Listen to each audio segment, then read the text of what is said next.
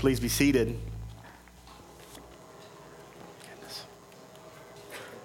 Good morning. It's good to see everybody this morning. We're going to continue our study in the book of 1 John, if you want to turn there with me.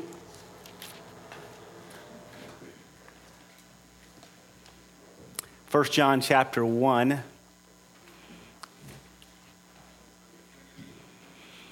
We have an exciting week ahead of us as a family. We encourage you, if you would, to be in prayer for us. A couple of our kids get home this week, and our son arrived home from Israel yesterday. And he's not here today. He's back at college, but he will be here. He'll be here tomorrow. And then our daughter will be here next Saturday. My in-laws are coming tomorrow, so you can pray for me.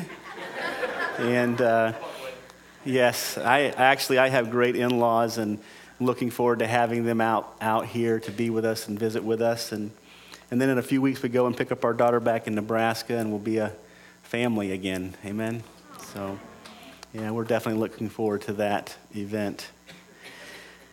1 John chapter 1, and the title of my message is The Root of Restoration. And it'll be a 2-week sermon. We'll look at the first 4 verses in the first 2 weeks. We're actually going to address 2 verses this morning. And the bulletin is, I know the bulletin says 4 verses, but we're only going to look at 2 this morning. And then we'll look at the last 2, verse 3 and 4 next week. But if you'll remember, we talked last week about the fact that in 1 John, the Lord, through John, writes this letter, very likely to a church. And the purpose of the letter is to restore the church's identity, and in doing so, to restore their unity, their joy, and their eternal confidence in Christ.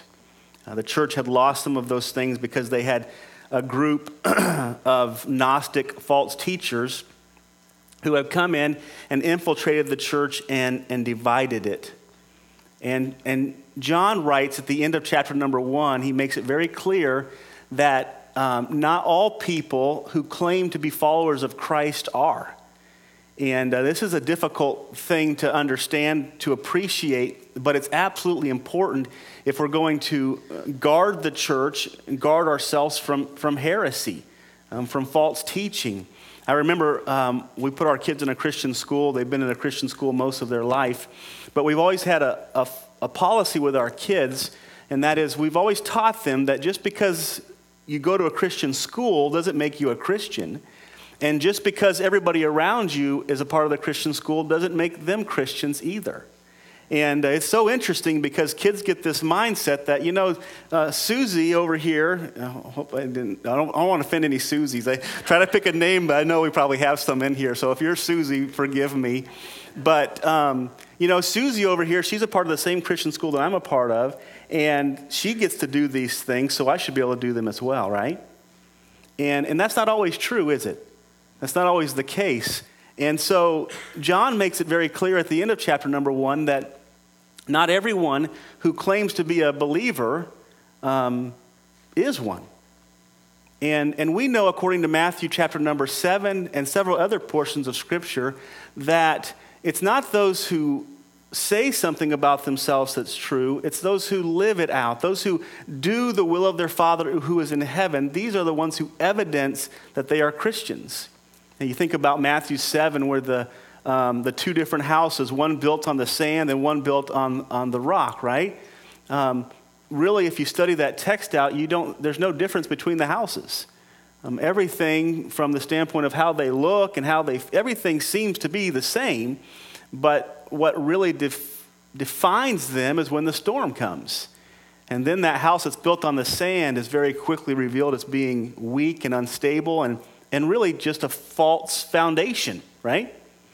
And those who are built on the rock, when that storm comes, it proves that they are built on the rock. They're built on the Lord Jesus Christ, and those are the ones that endure. It's especially important to understand this teaching in John when you're dealing with teachers.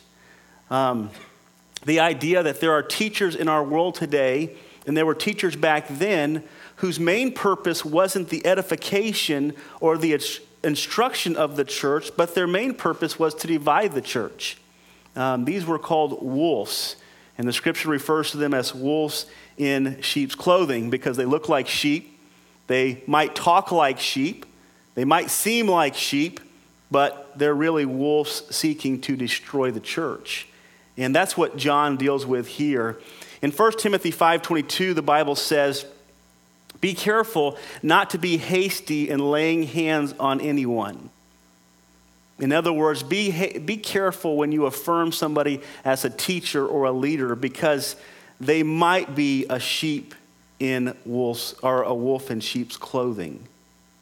The Bible also says in 1 Timothy 3 and verse 6 to make sure when calling a teacher or when following someone, you don't follow a novice or a young believer. That they be solid in their faith because ultimately they're vulnerable like Satan, the scripture refers to as being vulnerable to being built up in their pride. Being kind of self-exalted, getting in that position where people are following them. They feel really good, they feel really important, and they feel really significant, and they become proud of who they are, and they ultimately end up stumbling. And when they stumble, as you know, other people stumble with them, don't they? Most of us in here have experienced some form of disappointment by a leader that we thought was leading us in the right direction, and really they weren't. And this is what John writes about. He's writing to encourage these people. So remember this. All that being said, remember this. The book of 1 John is written not necessarily to help the people avoid this division and discouragement, but it's more written to help them deal with it. In other words, they've already experienced the discouragement. They've already experienced the division. Chapter number 2 says they went out from us because they were not of us. So they've already gone through this problem. And now what John is doing is he's writing this letter because God cares about his church, right? He's writing this letter to encourage the church, to strengthen the church, to teach the church on, number one, how to recover. How do we recover from these disappointments or these discouragements or problems that we all face in life? And we all face them. David understood this in Psalm 51 when he cries out to the Lord and he says, "Lord, restore to me the joy of my salvation." In other words, David's sin with Bathsheba had caused him to lose joy and it caused him to lose confidence.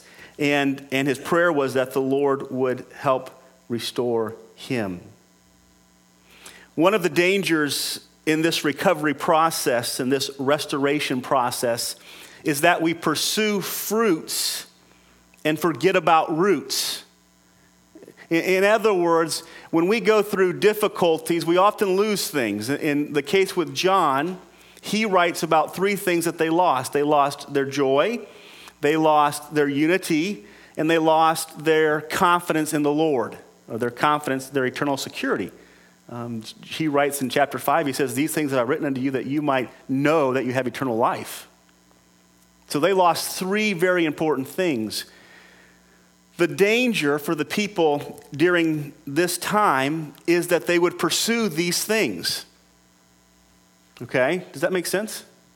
We are a people that pursue fruits. We pursue joy. We pursue unity. We pursue confidence, eternal security. We pursue these things, but in pursuing these things, we often miss the very things that we're pursuing. So the issue in John's writing here is the main issue is not joy, it's not unity, and it's not eternal security. The main issue in the book of John is that they had the wrong perception of who Jesus was. You see, the root problem wasn't these 3 fruits that we can, and people pursue success and they see Jesus as a way to get money and wealth and they see Jesus as all these things and they're pursuing these things and they actually miss out on what really matters, which is Jesus. You see, when we have the right perception of who Jesus is, When we see him rightly, then we will have joy, right? When we see Jesus rightly, we will have unity. When we see Jesus rightly, we will have eternal security. For most of us, when we experience division, frustration, insecurity, and those types of things, we think about the do's and not the who's. What can I do to fix this? And this is simply escalates the problem and causes it to be greater. Remember this, when we pursue fruits instead of roots, we often go about it the wrong way. Compromise, shallow love, insincere repentance, insincere forgiveness. Have you ever had somebody insincerely say, I was sorry? Because they wanted what? They wanted unity. They wanted to be a friend with you again, so they said, you know what? The only way that I'm going to be a friend with this person again is if I say I'm sorry. So they say that they're sorry. They don't really mean that they're sorry, but they want to have that friendship. They want to have that unity. So they say that they're sorry, and it's an insincere apology. And we do that because we're pursuing the wrong thing. What we don't realize is that true unity comes through Christ. That's why he says in verse number 3 that truly our fellowship, he's like, let's have fellowship together, but he says, but truly our fellowship is with the Father and with Jesus Christ. In other words, the basis for our fellowship with each other, the basis for our unity, the basis for our joy, the basis for our confidence in our eternal salvation is not what we do, but our basis is fellowshipping with Christ. It's finding harmony with him. It's finding union with him. It's finding peace with the Lord. Tolerance was the last one that we often use to create unity when we're pursuing fruit and not root. We can have unity. We can have real, true, solid, below the surface unity. We can have joy, not happiness. We can have happiness too, but joy and happiness are different. We can have joy that's below the surface. That's not this external thing, but it's this real deep, heart-rooted thing that no matter what circumstance hits me in life, I'm okay. Because my heart is in the right. What we do is we work on these relationships and not this relationship.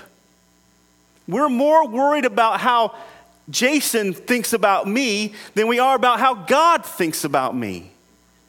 We're more interested at being in harmony with each other than we are at being in harmony with God. So we pursue the wrong things and ultimately we get the wrong results. And all these things are tested by our storms in life, right?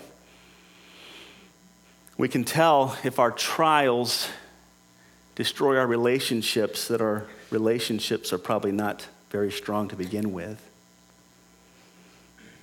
So how do we get the right relationships? In the book of 1 John, he goes right away. It's one of the oddest introductions to a book of the Bible. There's no introduction of who the writer is.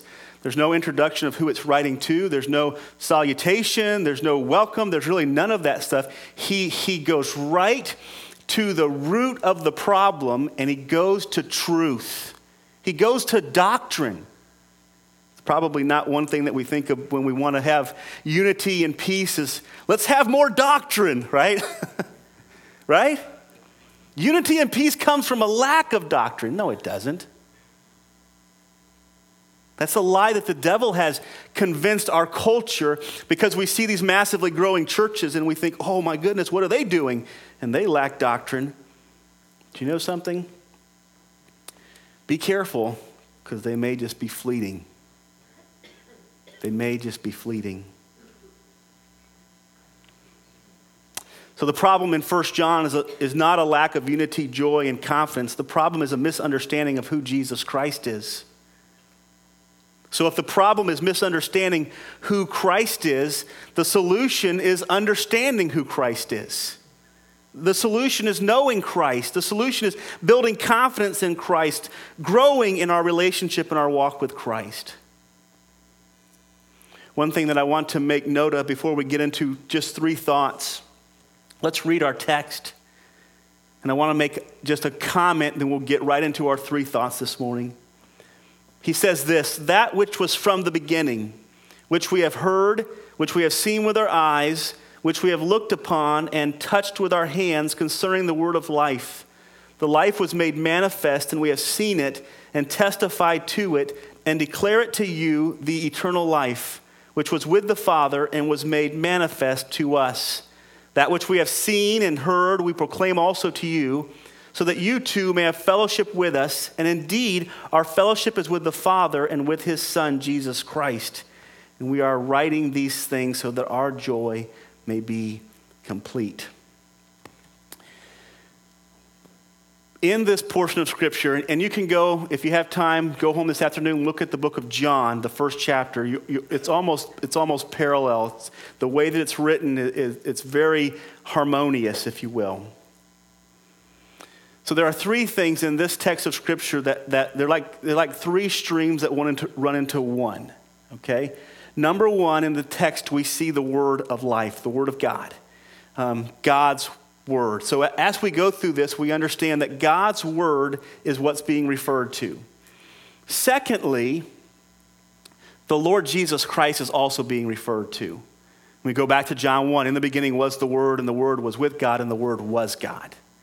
And verse 14, and the Word became flesh and dwelt among us, and we beheld his glory, the glory as of the only begotten Son of God, full of grace and truth. Amen? You can't read that verse without saying amen.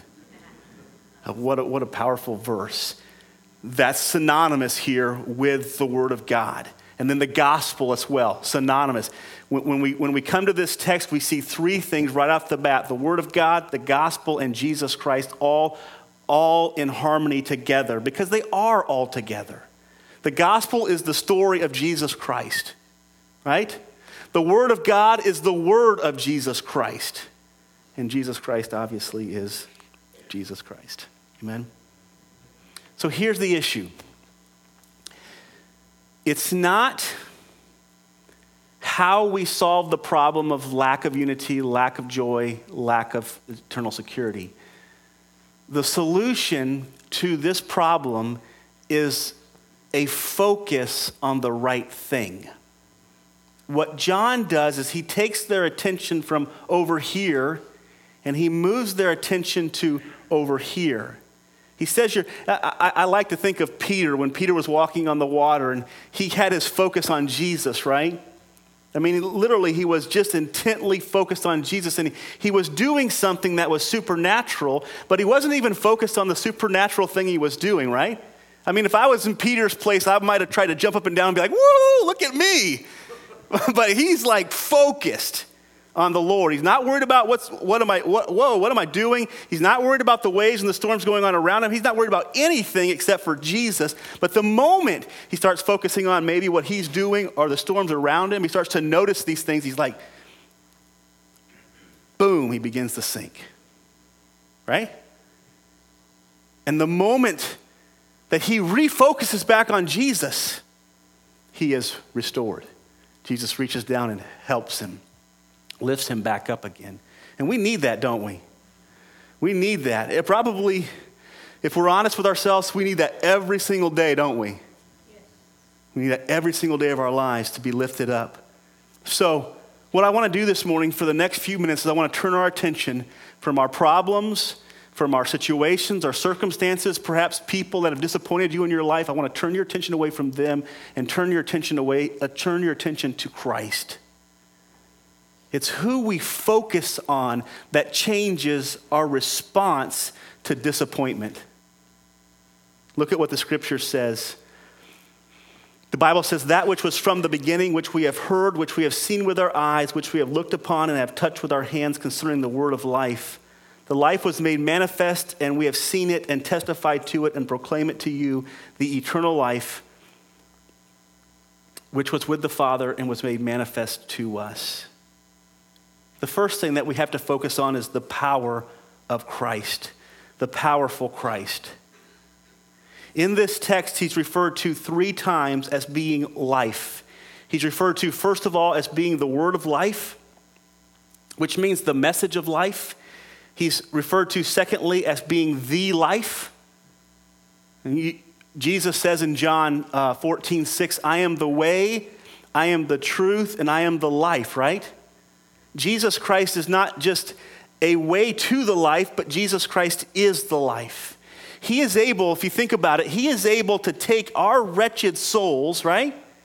Okay? He who was dead in their trespasses and sins, Ephesians 2 and verse 1, he has made alive. Is there any greater miracle than that? I mean, I think about a good illustration of it would be John 11, where Jesus goes and walks up to the grave, pulls the tomb away and says, Lazarus, come out, right? There's no greater miracle than that, right? So why is it that our circumstances and people and problems have more power over us when we know the Lord and we know what he's capable of doing? We've seen his power. We've watched him take lame hands and stretch them out. We've watched him make the blind see and the deaf hear. We've watched him take people who haven't walked for years and raise them up. We've watched him heal a woman with an issue of blood for many years. We've watched him do all of these things. So why is it that our circumstances and our problems are bigger than we are? And it's because we aren't focused on what Christ is able to do. Listen, Christ can give life to a dead soul, and Christ can give life to a dead situation. Christ can give life to dead people. I found this to be true. I don't know if you're like me, but it seems like everywhere I go, I run into the same type of people. And there's always someone in the group where I go, where I minister, that has the ability of pushing all of my buttons. And you guys all have those people too in your life, don't you?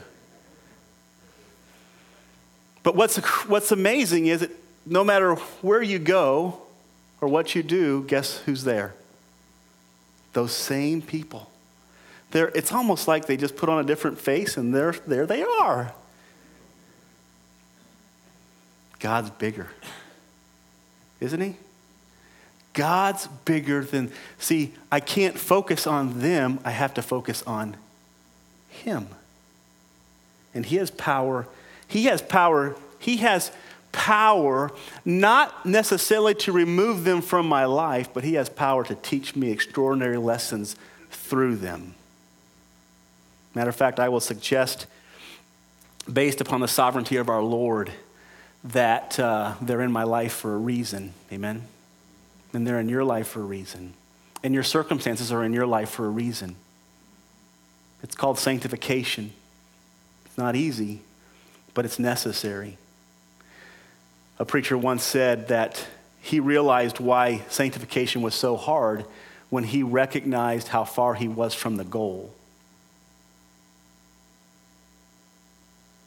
In other scriptures, the Lord is called the bread of life, John 6:35. He's called the water of life in John 4. He's called the source of life in John 1. He's called the giver of life in John 5. He's called the sustainer of life in Colossians chapter number 1.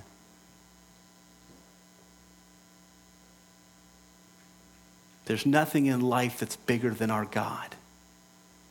And when we feel as low as we possibly can get, might we remember that our God is the giver of life. He's the sustainer of life. He's the source of life. He is the essence of life. John 10 and verse 10, the Bible says, the thief cometh not but for to steal, to kill, and destroy. But I am come, Jesus speaking, that they might have life.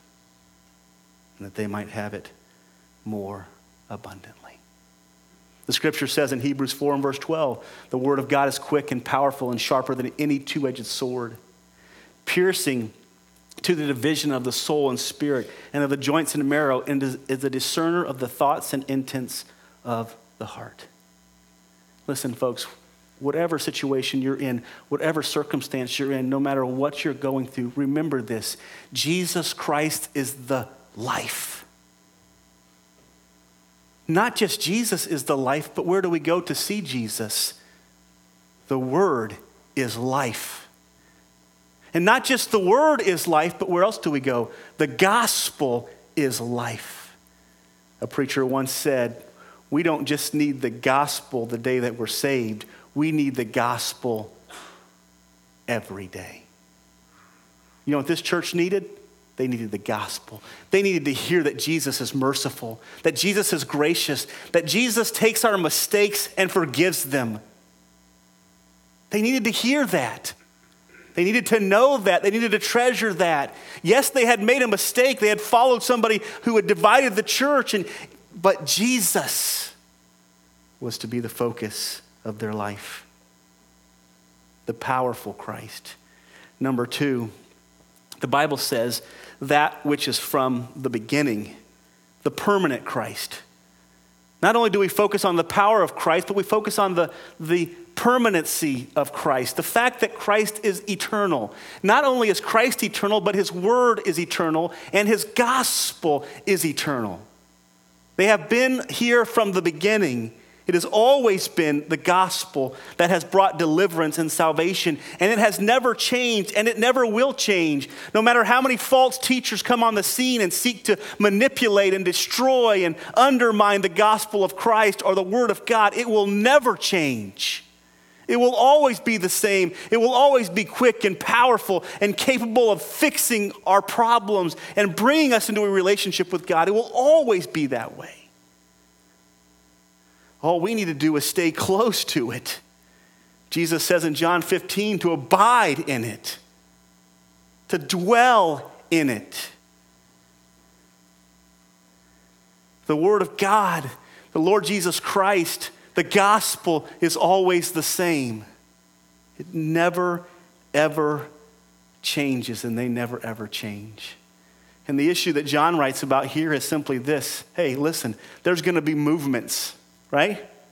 There's going to be movements in our world. And there's a lot of movements today. And if you've lived long enough, you've seen movements come, and you've seen the same movements do what? You've seen them go. Don't get caught up in these movements. Realize this. Jesus Christ is constant. He is everlasting. He is before time began, and he will be here after time ends. He is the beginning and the end, the first and the last, the Alpha and the Omega. When all of these systems have passed away, Jesus will still be on the scene. And his word will still be faithful. His word will still be consistent. His word will still be true. And his gospel will still save people's lives.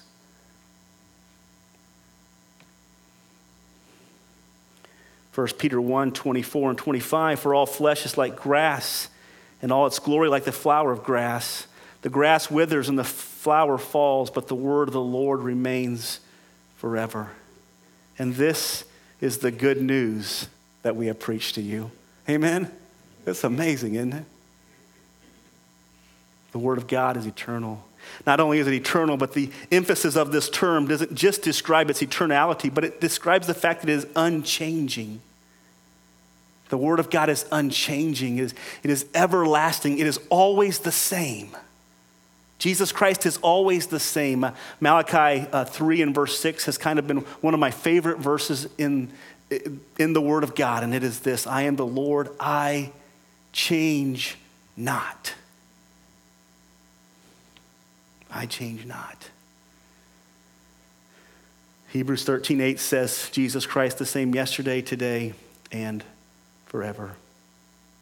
The word of God, the gospel, and Jesus Christ never change. Doesn't matter what circumstance you're going through. Doesn't matter what temptation you're facing. These will always be stable. We've got to keep our focus on these things.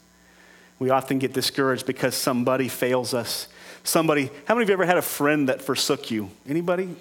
I mean, maybe a few of us. Probably everybody here has had a friend forsake them at some point in time, right? The Lord will never forsake you. Why? Because he never changes. His view of you doesn't change. You are safe. You are secure in Christ Jesus. And you can be confident that that will never change. not based upon the fact that you're a really good person and you're always that great friend, right? If I can just be the best friend that I can be, then my friends will never forsake me. Not true, is it?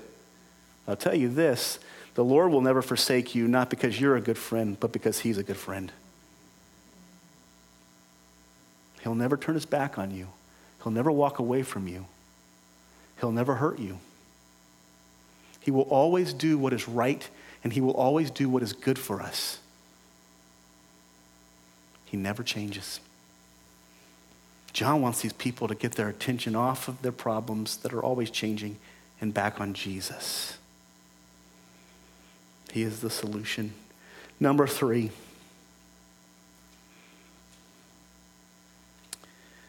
Listen, watch this. Which we have heard, which we have seen with our eyes, which we have looked upon and touched with our hands concerning the word of life. The life was made manifest, and we have seen it and testified to it and proclaim it to you, eternal life, which was with the Father, and it has been manifested to us. The last thing is the proven Christ. The proven Christ. If you have any, John basically says this, if you have any doubt of the person of Jesus, that God was made man, became flesh and dwelt among us. If you have any doubt about that, here's what John says. I have talked to him. I have heard him. I have seen him. I have touched him. John gives a litany of reasons why you should never doubt Christ's humanity.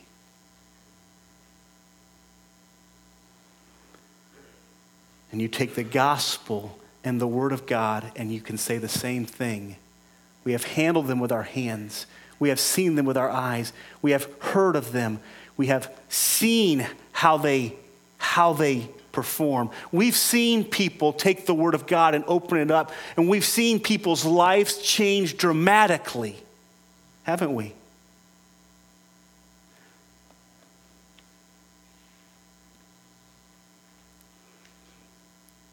Jesus Christ has been proven. He is worthy of our praise. He's worthy of our worship. He's worthy of our obedience. Matter of fact, he is the only one who is worthy. Turn with me back to the book of Hebrews, chapter 2.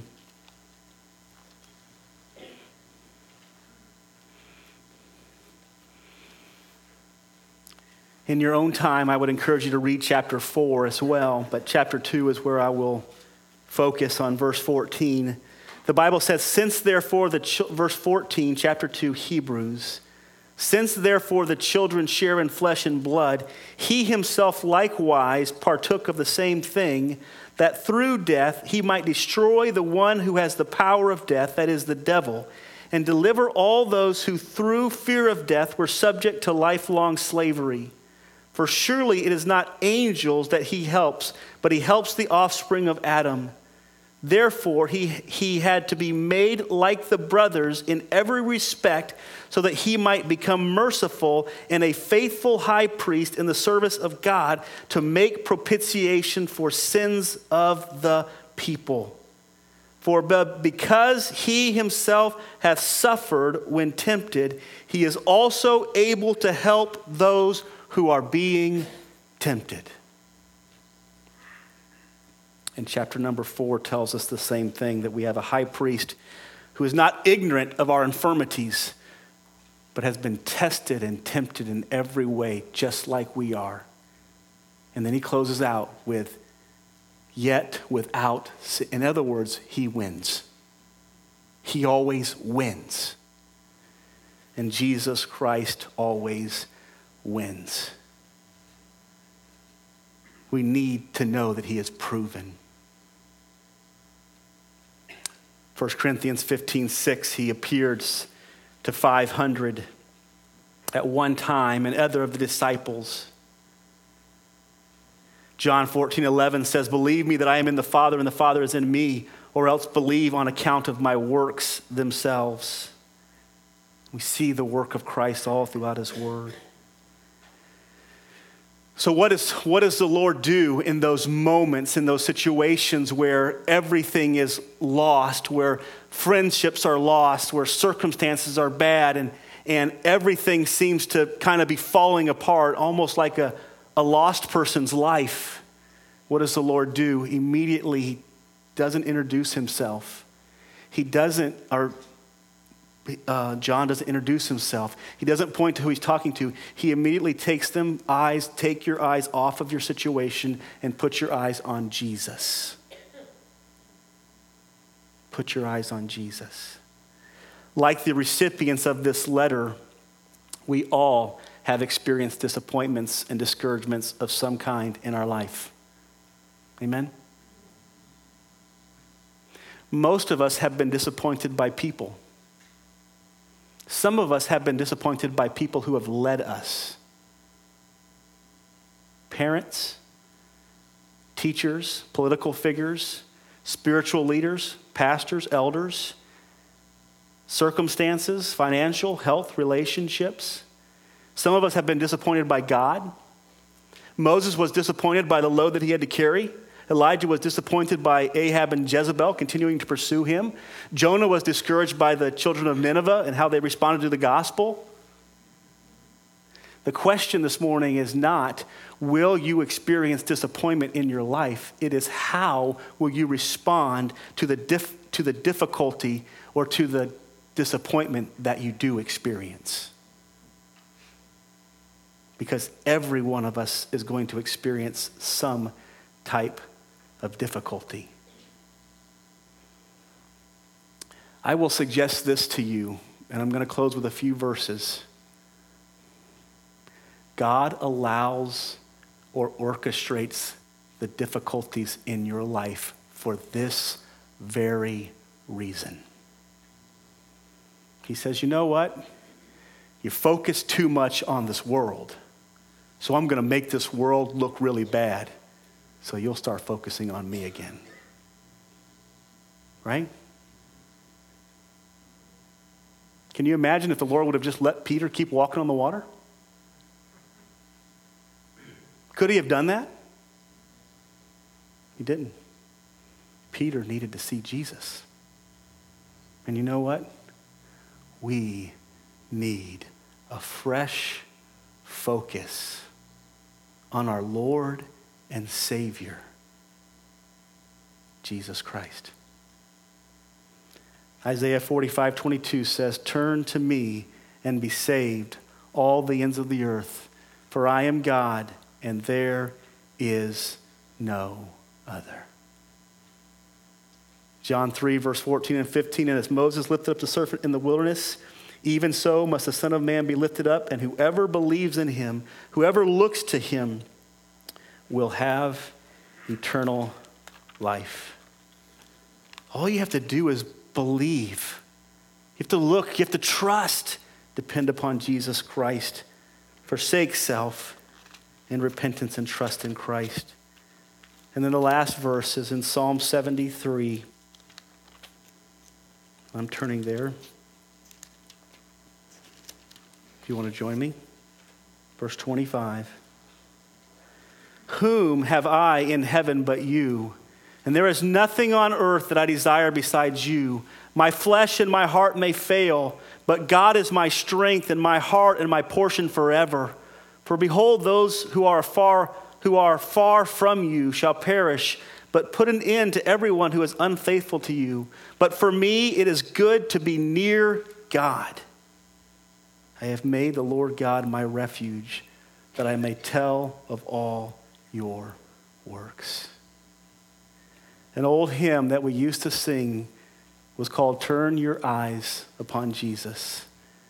And it went something to this effect. I believe the chorus was, "Turn your eyes upon Jesus, look full in his wonderful face, and the things of earth will grow strangely dim in the light of his glory and grace." Let's pray.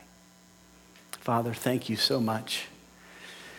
Thank you that you care enough for us and for this church and that you write about, and for each individual that is here this morning to write your message to us in your word, to deliver it through through the authors, and Lord, to give us the truth and to guide us to know you and to have intimacy with you, which, Lord God, is the only way in which we will have true joy, true unity, and true confidence. I pray your blessing upon your word this morning. I pray that it would not leave here empty or void, but it will produce the fruits that you wish for it to produce. And we give you the thanks for it in Christ's name. Amen.